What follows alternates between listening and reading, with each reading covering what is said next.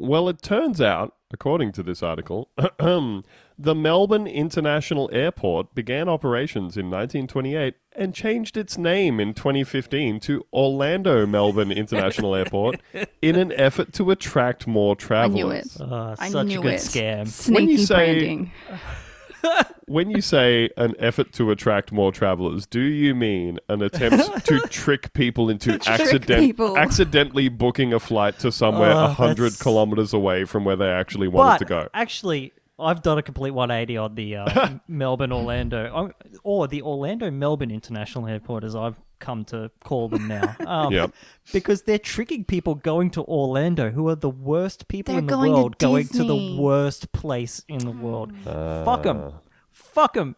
Every airport should be called the Orlando International Airport. Rename I don't every give airport a to have shit Orlando anymore. in the name. Yeah.